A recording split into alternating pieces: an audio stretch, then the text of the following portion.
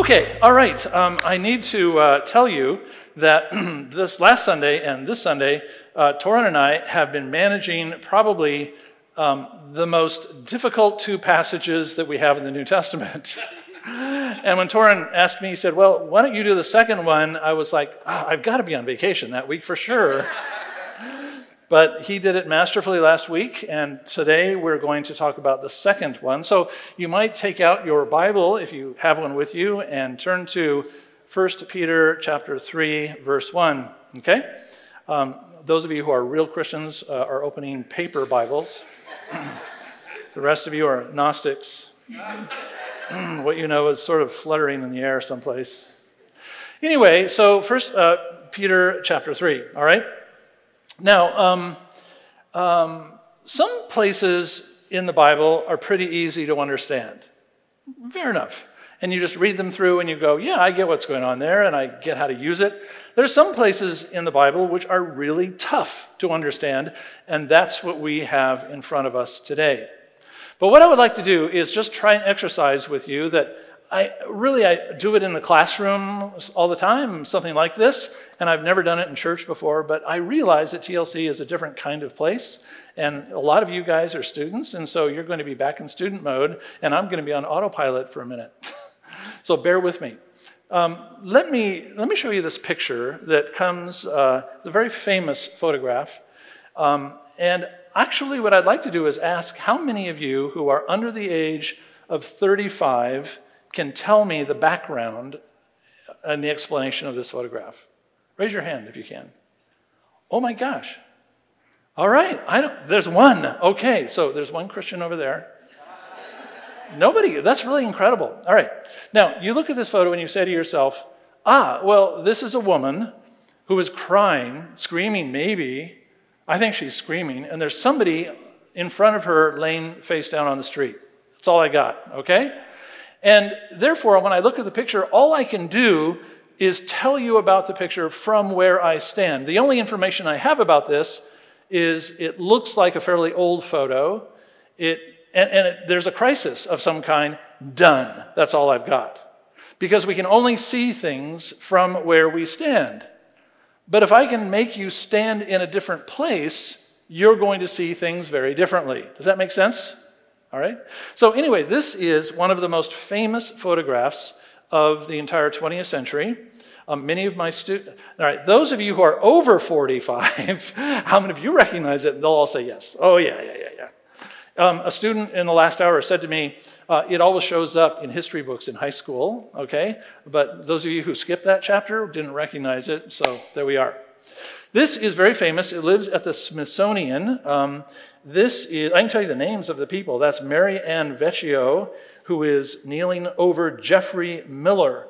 It was taken on May 4th, 1970, and this is the shooting at Kent State University in Ohio outside of Cleveland.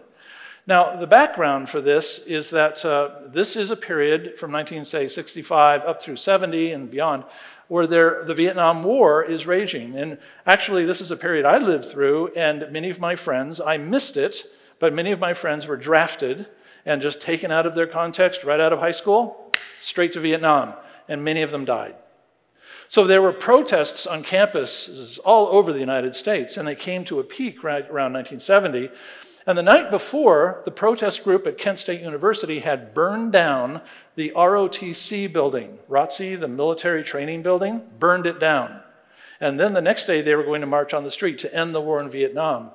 The governor of Ohio was so mad about the ROTC building that he just told the National Guard, I want you on the scene for these and do whatever you have to do to stop the protest. Wow.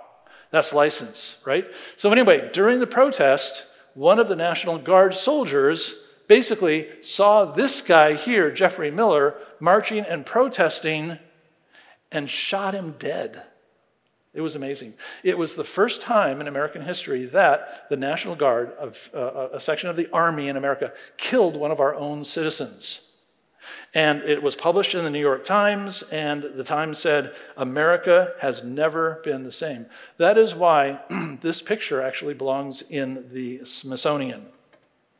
Now, what I tried to do by telling you all of that is because I am saying if you stand in a different place, suddenly that picture takes on a whole different meaning, doesn't it? This is not just a woman who is crying on the street. This is a woman who just came out of a protest with one of her friends, Jeffrey Miller, with her, and he has just been shot. He bleeds out. He dies on the scene. This is a part of American history, and it's all about Vietnam, it's all about protest, and it's about military police and the National Guard. Wow, what an amazing story. Now, when we read 1 Peter, we can only understand as much as possible from where we stand, right? We only can understand from where we're going. And so when we open 1 Peter, if we don't have that larger context, we can really easily misrepresent the thing. We can. So therefore, what we want to do is have the widest, deepest understanding possible, because if we don't have that wider, deeper understanding, we will misrepresent Peter's intentions. If you say to me, that is a picture just of a woman crying, I will say to you, yeah, and you've got about 5% of it right. The other 95% is beyond your grasp, but you can get there if somebody explains it to you. Now, let's look at that 1 Peter chapter 3. We'll go with we'll go 7 verses. That's all we're going to cover. And this is really a pairing with what Torrin so carefully worked with last week when he talked about slavery. Both passages are tough. Let's read them.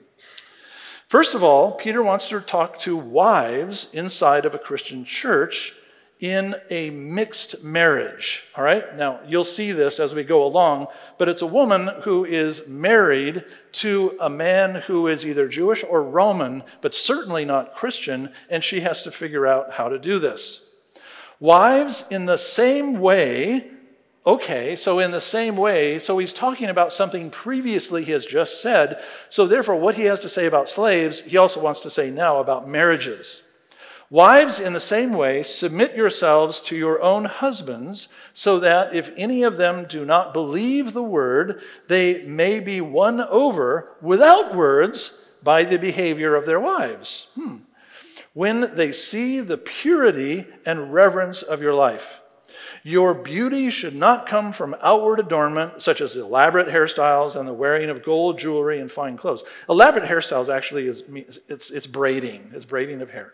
Rather, it should be that of your inner self, the unfading beauty of a gentle and quiet spirit, which is of great worth in God's sight. For this is the way the holy women of the past, who put their hope in God, used to adorn themselves. They submitted themselves to their own husbands, like Sarah, who obeyed Abraham and called him her Lord. So you are her daughters, Sarah's daughters, if you do what is right and do not give way to fear. Now hold on to the word fear. We'll come back to that for a minute. So you can see these are directions for wives living in these marriages, and you can see why this is not a popular paragraph. Amen? Just wait till the next verse. Now, Peter wants to talk to husbands in what I imagine is a new Christian marriage. And I imagine he is a new Christian, and therefore he has figuring out how he should live with his wife. He only has one verse for them. Husbands, in the same way, be considerate as you live with your wives and treat them with respect as the weaker partner. And boy, there it is. I wonder who likes that phrase less, my wife or my daughters? Anyway, respect as the weaker partner and as heirs with you of the gracious gift of life, so that nothing will hinder your prayers. Okay, so there we have it. This is going to be fun, right? All right. So if we take these verses that we have in front of us, these 7 verses, it would be very easy to misrepresent them if you don't have the context right. You might read them to me and say, well, this is really what Peter is saying here. And I'll say to you, you've got 5% of it right, but the other 95% you've completely got wrong. It's just like with that Kent State picture. Some Christians have done this. They have lifted this passage out of its context, and the results have been tragic. Some men have used these words to disrespect their wives, calling it God's mandate for their lives as Christian men. Some men have seen this as an opportunity to dominate their wives. Some women have endured that disrespect, even abuse, thinking that that is God's will. So let's just simply be clear. This is a passage that has been lifted out of 1 Peter, and people have used this in all kinds of mischievous ways. Peter would want to have nothing to do with that kind of thing. This is not on his mind. And for us to understand what is on his mind, we have to rebuild the story a little bit. But once you get it, then you're going to say, I get what Peter is about here, and it makes sense. But it's different than where we are today. So there are a number of things. I've just made a little bullet list, okay, for you. And these are the things that you and I need to understand if we're going to get this story. So let's do a little background work. It's going to be a little bit nerdy, but that's TLC loves that kind of stuff. I know. If I don't explain some Greek to you, you'll be so disappointed. Now, first of all, I built a map for you this week.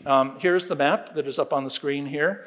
This is, of course, the Mediterranean world. If you look up in the upper right-hand corner, that big body of land is current Turkey, or we call it Anatolia or Asia Minor. Now, what was happening in the period of time where 1 Peter is penned is that the Roman Empire had conquered and was actually colonizing that whole period of that whole area of Anatolia. And so what they did is they basically wanted to Romanize these places, and they collected together foreigners in the major Roman cities, especially in Rome, and they exiled them. They were looking for people who just didn't fit in, who didn't have the right culture, who did not understand the Roman temple, who never really knew how to live correctly in the empire. So they targeted these foreigners, not Roman enough, people who didn't have the right religion especially, right culture, and they sent them off, and they put them in these outer places. Now, you can see that if you look at the first verse, it's at the top of the screen, this is the group that Peter is writing to. Notice what he says. Peter, an apostle of Jesus Christ, to the exiles of the great scattering or dispersion in Pontus, Galatia, Cappadocia, Asia, and Bithynia. Now, I've placed on the map all of those places that Peter is describing. He is writing to Christians who are living in exile. So imagine, they are people who lived in Rome, very likely. They are told because of their difference, they have got to go. Now, the Emperor Claudius was doing this throughout his reign from 41 to 54, but Claudius decided he was tired of having Jews in Rome, and he didn't like the Christians. In his mind, they're Jews anyway. They know what the Jews believe. Christians, they're not sure about that. But they took the whole group in AD 49, and they shipped them out of Rome. In Acts 18:2, you can see a reference to it because some of the exiles ended up in Corinth. So anyway, what you have here in this story is Jews and Christians whose lives, their livelihoods, their homes, everything is in Rome. They dress like Romans, they speak like Romans, all of that, but there's a difference. And the Romans know there's a difference. So get out of town. So imagine this. You have been lifted out of Rome, lost everything. You have been shipped to Bithynia. Now, I got to tell you guys this. Asia is a pretty cool place to go. Ephesus is in Asia. That's a cool place. But Bithynia and Pontus, you are going to the outback. This is really the end of the empire. This is the frontier. And there are small towns out there everywhere that are surrounded by the Roman military. And therefore, these families actually are lifted. Imagine being with 100 families. You are lifted into a small town, and there you are deposited. And the Romans say, Romanize this. Good luck. Get out of Rome.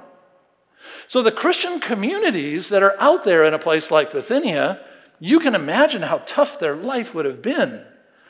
These Christians are living under real duress. They describe themselves as exiles of the great scattering. This is a metaphor about the Christian life, probably. And we were all exiles for sure. But we think this is geography here.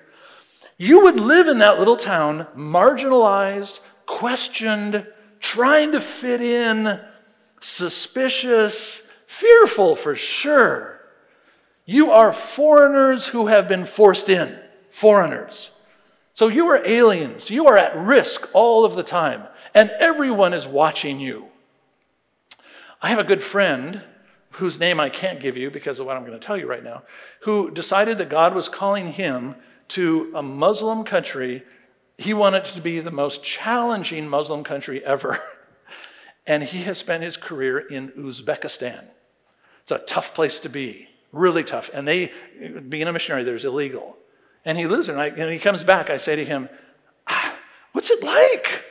What's it like to be a Christian? How do you live this? And he goes, everybody is watching because they know we are Western.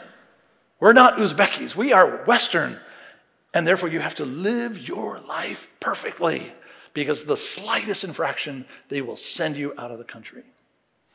All right, so the first thing I know is that these are Christians and Jews who are living in the faraway reaches of the Roman Empire. Okay? So the second idea is this. There is what I call a necessary adaptation. If you're going to live in this kind of environment, you're going to have to figure out what is essential to my family and how is it that I can accommodate the ancient culture of all of the people who are around me. Necessary adaptation. I mean, it would be really like a Christian family that somehow, some way, was moved from Pennsylvania to Saudi Arabia. I mean, solid conservative Muslim country. They would know in Saudi Arabia that you're a foreigner, and they're watching everything that you do. So if you look at 1 Peter chapter 2, verse 11, you will see what Peter has to say about this.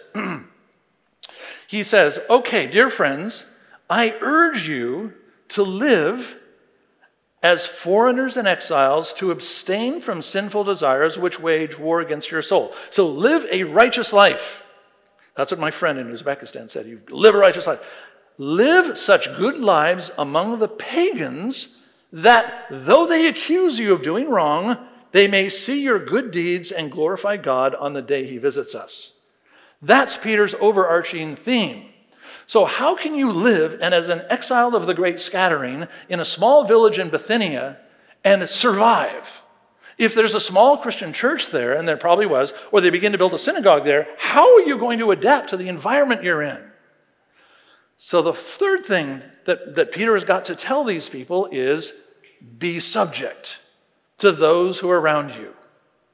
So if you are a foreigner, since everyone is watching you, you have got to put on a visible display of submission. If the culture is going this direction, you have to ask yourself, can I go that direction? They are looking for ways that you don't fit in. And especially it comes with religion. Now, in a town like this, a Roman outpost like this, they would certainly have their temples, their festivals, sacrifices, priests, and your devotion to that Roman religion guaranteed that the town would be prosperous. Because if you were worshiping Apollos or Jupiter or something, and somehow you had many people inside of the town who just didn't believe in the Roman gods would withdraw their blessing. So therefore, you have a now incoming group of refugees coming from Rome, Jews and Christians, and they don't believe in the Roman gods. The population of the village is going to see you as a threat. The Roman gods will withdraw their blessing. We don't like you here. We don't want you here. You are perverting our welfare. You're ruining our lives. So that is why Peter says, look, if you're going to survive in this context, there are three things that will be flashpoints for you. First of all, live as a good citizen. Submit yourself. Come under the government around which you live. So my friend in Uzbekistan says, I never speed. I never speed. Because I have to submit myself. I want to be an exemplary citizen. So the first thing Peter says is, you are an exemplary citizen. That's what he says in 1 Peter chapter 2. Second thing is, the second flashpoint is slavery. Well, the Roman world had millions of slaves. Rome's slave population was enormous. And they were always watching for slave rebellions. When you have a large slave population in your city, they have got power. And if they united, oh my gosh, there's serious trouble. So what if Christianity, what if the Christian faith, what if the church was known as an enclave that welcomes in slaves and then tells them about their freedom in Christ? Suddenly, the church becomes a social platform that emancipates slaves. Do you see what's going to happen? The Romans will find out about this. They will smash the church. They will shut it down immediately. We know this because Romans did this all over the empire. So therefore, in this fragile setting, in this early first generation of the church, go slow on this whole slavery question. Third flashpoint. Women and men inside of marriage, and that's our topic today, of course. So how is this a flashpoint? Does something happen inside of the Christian faith that would be viewed as disrespectful in the broader culture? See, Peter is interested in the survival of you as Christians in this outpost in this first generation. And he wants to make sure that you are able to give an effective witness where you are. So therefore, Peter is saying in these three things, conform to the expectations of your culture as best you can. All right, the next one is marriage. This is the other background. I'm just simply doing with this passage what we did with the Vietnam picture. This one is marriage. So let's be absolutely clear here. Let's be clear about what is going on in marriage in this time. There is not a single woman inside of this church that is living a life that is even remotely similar to what was happening 2,000 years ago in a place like Pontus. A woman's position in the home was completely different. It wasn't terrible, but you might think it's terrible. It was patriarchal through and through. It was restrictive. There was very little development of your ideas or your gifts or your education. When we think about how we understand women's rights in the side of this era, in any culture in this period, we actually have some measures that we take. It would be things like this. Does a woman have the right of inheritance? It's a very big question. Does she? No, she doesn't in the ancient world. Today, we just take this for granted. No inheritance. Does she have the right to choose relationships, such as, can you choose, fall in love with and choose the man you're going to marry? No, you do not. Your father is going to pick that for you. Do you have the ability to pursue an education or a job? No, you don't. Do you have the freedom of movement? No, you don't. Great place, huh? It's nice. Now, inside of the larger Greek and Roman cities, in the urban centers, we know that women's freedom was actually getting traction, because we have evidence that women did own some businesses, they had some private property, they could even vote, and they could hold office. But that was in the major cities like Rome and Corinth and so forth. We're talking about Pontus here. We're talking about Bithynia here. We're talking about the outer reaches here. And do you think those places are progressive or not? No, they're not at all. So Peter is urging the women of Asia Minor to live a life that is respectable inside of their own society so they can survive. Now, it's clear he understands that women can be an influence inside of this society, okay? So if they are Christians and they behave with self-respect, with all of these ancient norms, they can be a witness. Here, let me give you an example of how this sort of works out in a kind of funny, but a kind of a curious way. So I do go to the Middle East a fair bit, and so I have done this. People watching for me is a hobby in the Middle East. So standing in Cairo on a street right next to the Starbucks, which I love in Cairo. I'm just saying, if you're ever in Cairo, go to the Starbucks. They have great air conditioning in the summer. Anyway, and coming toward me is a very cool-looking couple. You know, he's got black slacks. It's 150 degrees outside. He has long black slacks, shoes, dress shoes. He has a white shirt on, very carefully, tightly cut hair. He looks really nice, buttoned up all the way to here. And then his wife next to him is wearing what's called a jalabia. It falls from the shoulder all the way down to the ankle. She's classy, though, because it's got embroidery all over it that looks so cool. Underneath, she could be wearing a dress from Paris, but you'll never see it. So she's dressing like this, and then she has a headscarf, which is wrapped around her neck. But she sees me in front of her, a Westerner, a man by himself. So her first instinct is to grab her scarf and throw it across her face and just toss it over her shoulder. She knows what it means to be religious, to love God, to live a life of piety, to just live a life that's respecting the culture around them. Now, all of the stuff she's wearing is expensive. Let me tell you, I've looked at it inside of the scarf is from Paris. The jalabia is really expensive, but she knows she looks just the way she should. They walk past me. They're Muslims, and I know to myself, I go, modern Muslims, they're cool, they got money, off they go to their BMW. Then coming toward me is another couple. These are stereotypes. If my Egyptian friends hear this, he is dressed in super tight jeans. He has a white shirt on too, short sleeve, and it's unbuttoned down to here, and he has about 15 gold chains. He has no beard. The Muslim guy had a beard. He has no beard. He's clean shaven, and he has longish hair, which is oh so fashionable. She, on the other hand, is wearing 4-inch heels. She has a skirt.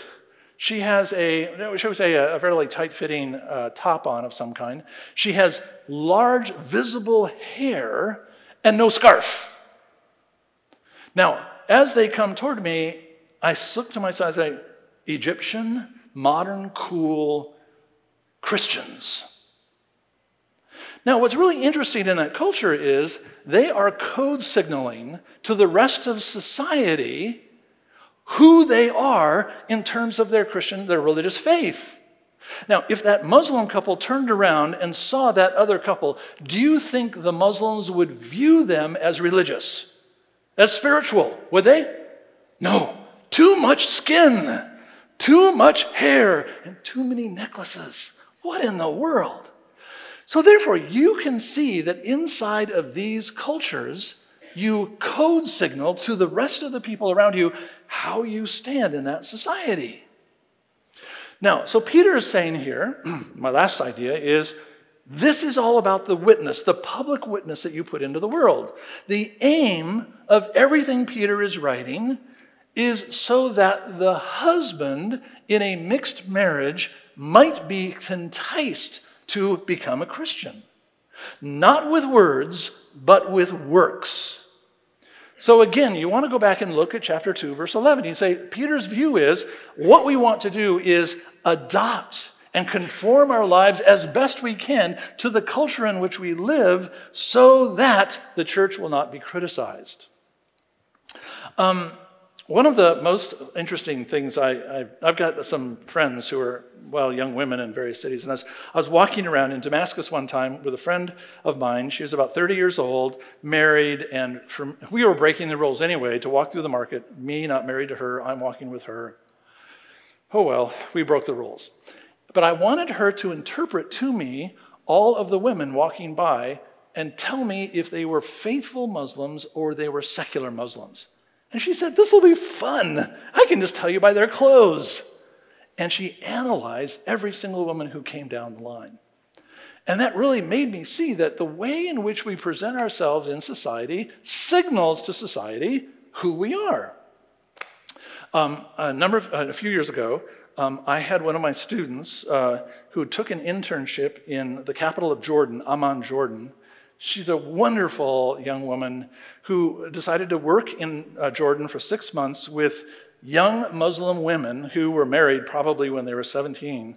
And they were about 25 years old, and they wanted to know things like accounting, how to take care of money at home, even how to do electrical stuff at home. They were learning household maintenance, basically, is what it was. So my student lived over here, and the ministry was over there where they met with these women, and she had to walk through the Arab market every day. Now, my student actually she told me all this in detail, so I got it all down. Jeans, a t-shirt, normal, just hair out like this. And as she went through the market, people spit at her. They swore at her. They said things you wouldn't imagine. And by the time she got to her ministry, she was just in tears. She said, I can't walk here. This is terrible. And the young Muslim women said, I know what we're going to do. We're going to dress her. She loved this moment. She told me it more than once. So first of all, they put a long robe on her all the way down. They said, but you're not Muslim, so we're not going to make you Muslim right now. So we'll give you a scarf for your shoulders, and now we're going to the markets. They went into the market to the women's shopping area, and they bought her a new wardrobe. You want to know what the wardrobe was? It was really, I thought it was hilarious. And I'm not sure that, first of all, they bought her these pants that were tight at the ankle, tight at the waist. Brenda, what are these things? They're sort of like, and they're really balloony. Yeah, harem pants. Does anybody know? Raise your hand if you know what I'm talking about. They're kind of, yeah. Men don't wear these. She got like 6 of these, okay? Then after that, they bought her the universal Middle Eastern top of modesty. It's a tunic that comes down to here. It's a little opening here, like so, tunic, all the way down, right? A bunch of those, and then headscarves. And then they went back to the ministry place, and they said, okay, great, let's change her, let's dress her. And they put on the harem pants, the tunic, they put a scarf over her shoulders to show that she knows how to handle modesty, but not over her head, because she's not Muslim. And then they said, okay, go back to the market. And she went alone through the market, and it was perfectly silent. Everyone in the market said, yes, here is a woman of respect. Here's a woman who understands our culture. She's not just a foreigner. She is somebody who has decided to be modest. Wow. She came back, and all of the young women just cracked up because they said, see, you just don't know how to get dressed. So when Peter is writing to women in chapter 3, let's talk about his directions for women. It is clear here in the passage that the husband is not a believer. We know that. But there is a problem, which we would not see inside of the passage. The religion of a household in Roman society belonged to the father. If the father of the household is Jewish, everybody is Jewish. If he erects household altars, and they have a lot of these. We find them. They're in museums all over, but most people, they're about this, they're stone, they're about this high, and you put small statues on top of them in your home. If he is worshiping Apollos, you have to do the same. The father directs the religion of the entire household. You don't have any freedom. Everybody has to comply. So therefore, here is our situation. Suddenly in the church, we have a wife striking out on her own, different from her husband, saying that she believes in Jesus. He is suspicious. He is threatened. He will talk to other husbands. He will forbid her to have this faith. He can do this by law. He can refuse to let her outside so she cannot meet with any groups. He can have her publicly disciplined. So therefore, Peter is saying to these women, you are now a new Christian believer inside of this culture that is going to be hostile to you. This is pragmatic advice. So therefore, he says, live a life, therefore, which will delight your husband in your transformation. Therefore, you're going to live a life, and your husband is going to look at this new woman he's married to, and he's going to say, there's something admirable here. Look, the New Testament teaches clearly that in Christ both male and female are equal. Galatians 3:28, if you need the address. In Ephesians 5:21, Paul says that when a Christian marriage comes together and there's a man and woman in Christ, they submit to one another. It is all about mutual submission. Here, Peter has to address something very delicate. Very delicate. It is a woman who then is living under a non-Christian man who has incredible power. So therefore, Peter says, all right, so her beauty should be found in her innermost self. That's the way you should be beautiful, not in outward excessive displays. Few people would disagree with this. Of course, it's for men and women. But the braiding of hair and the wearing of gold jewelry and expensive fashion are all listed in every Greek and Roman writer about what it means to look like a person who really has self-respect. This does not mean that today women cannot wear gold or braid their hair. But that stuff is code signaling inside of the Roman world. These are culture codes for modesty. That was what Peter has to address. So therefore, he says, her demeanor should be that of a gentle person, a quiet spirit. This is how the New Testament describes men and women. But here, Peter is saying, don't be the opposite. Don't be someone known for a violent disposition. Imagine this. A Roman man, not sympathetic to Christianity, a Christian wife. She really does resent his control over her life. And therefore, she begins to think about her faith as an opportunity to push back. Can you see how that would work? For her, it becomes opposition. So Peter is saying, no, that isn't the way it's supposed to be. The aim is that when you are married to a non-Christian, the grace and goodness of God would so erupt inside of your life, he would see this and he would take a step closer to Jesus.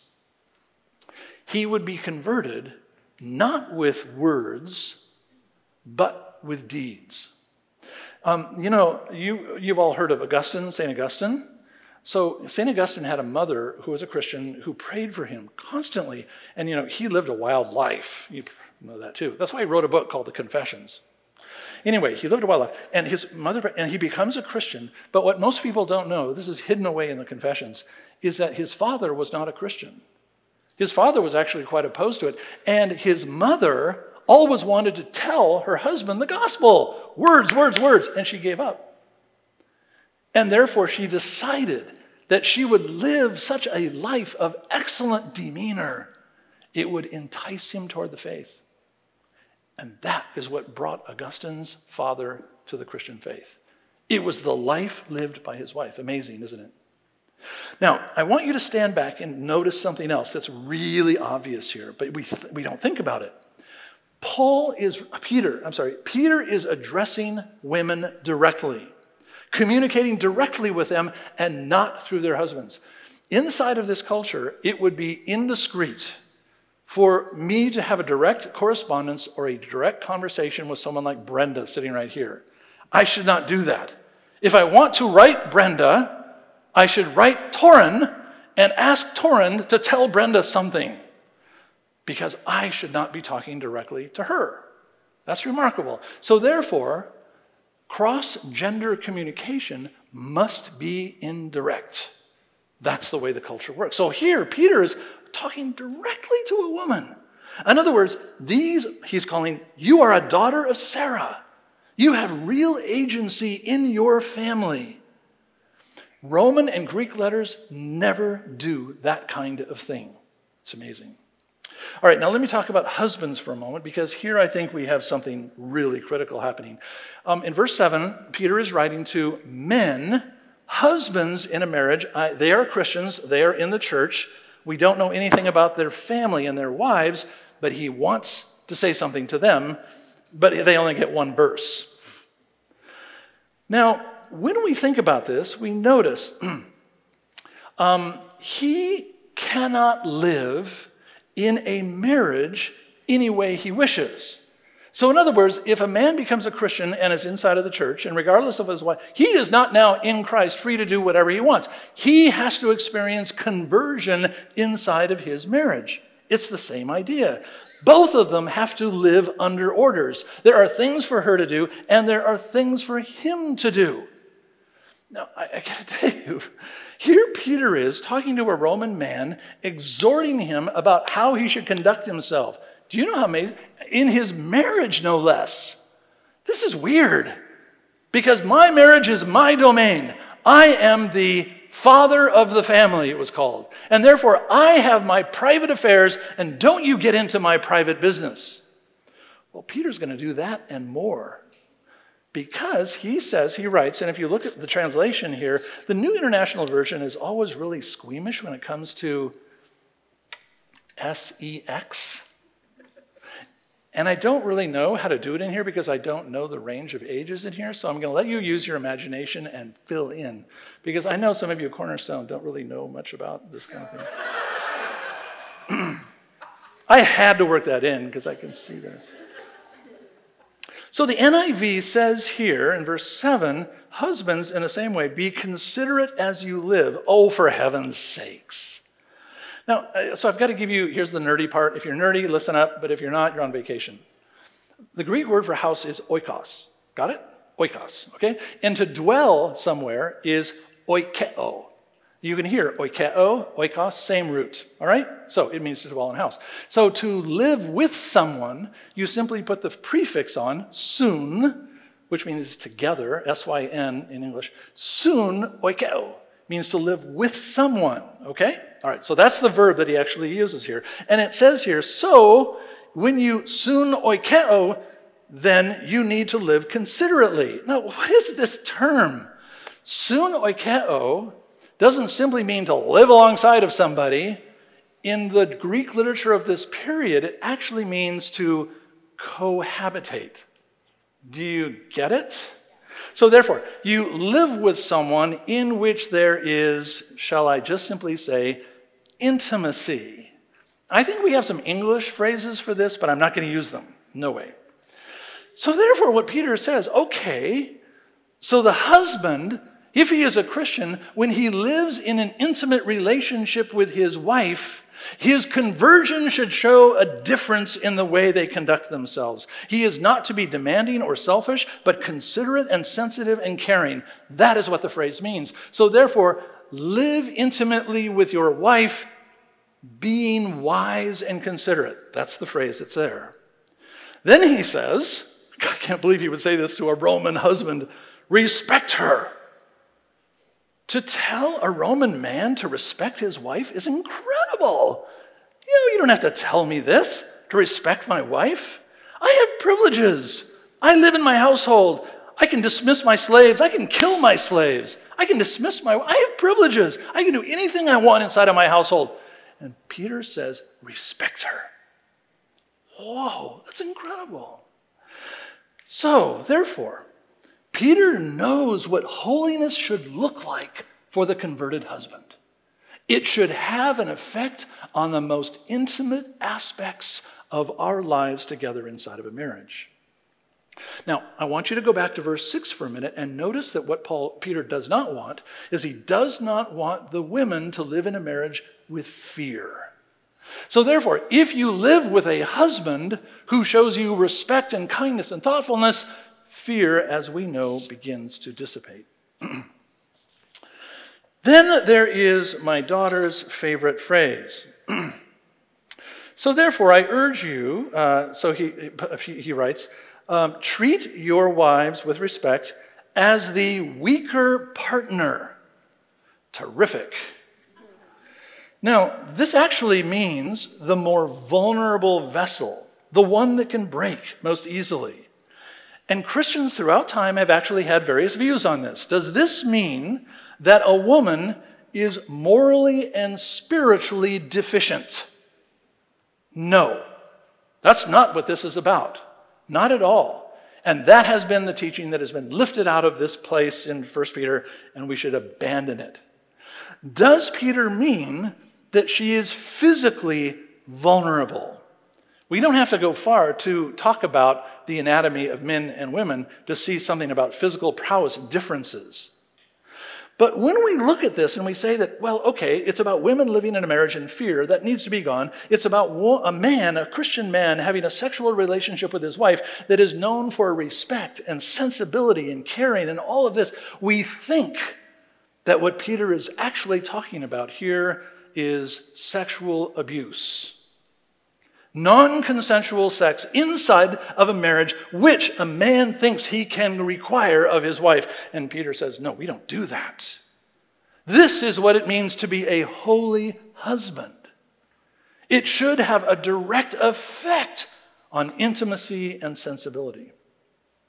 Now, this ain't thinking that there is mutuality like this, there is respect and honor going back and forth, is at odds with all of Roman culture. You just don't find it in there at all.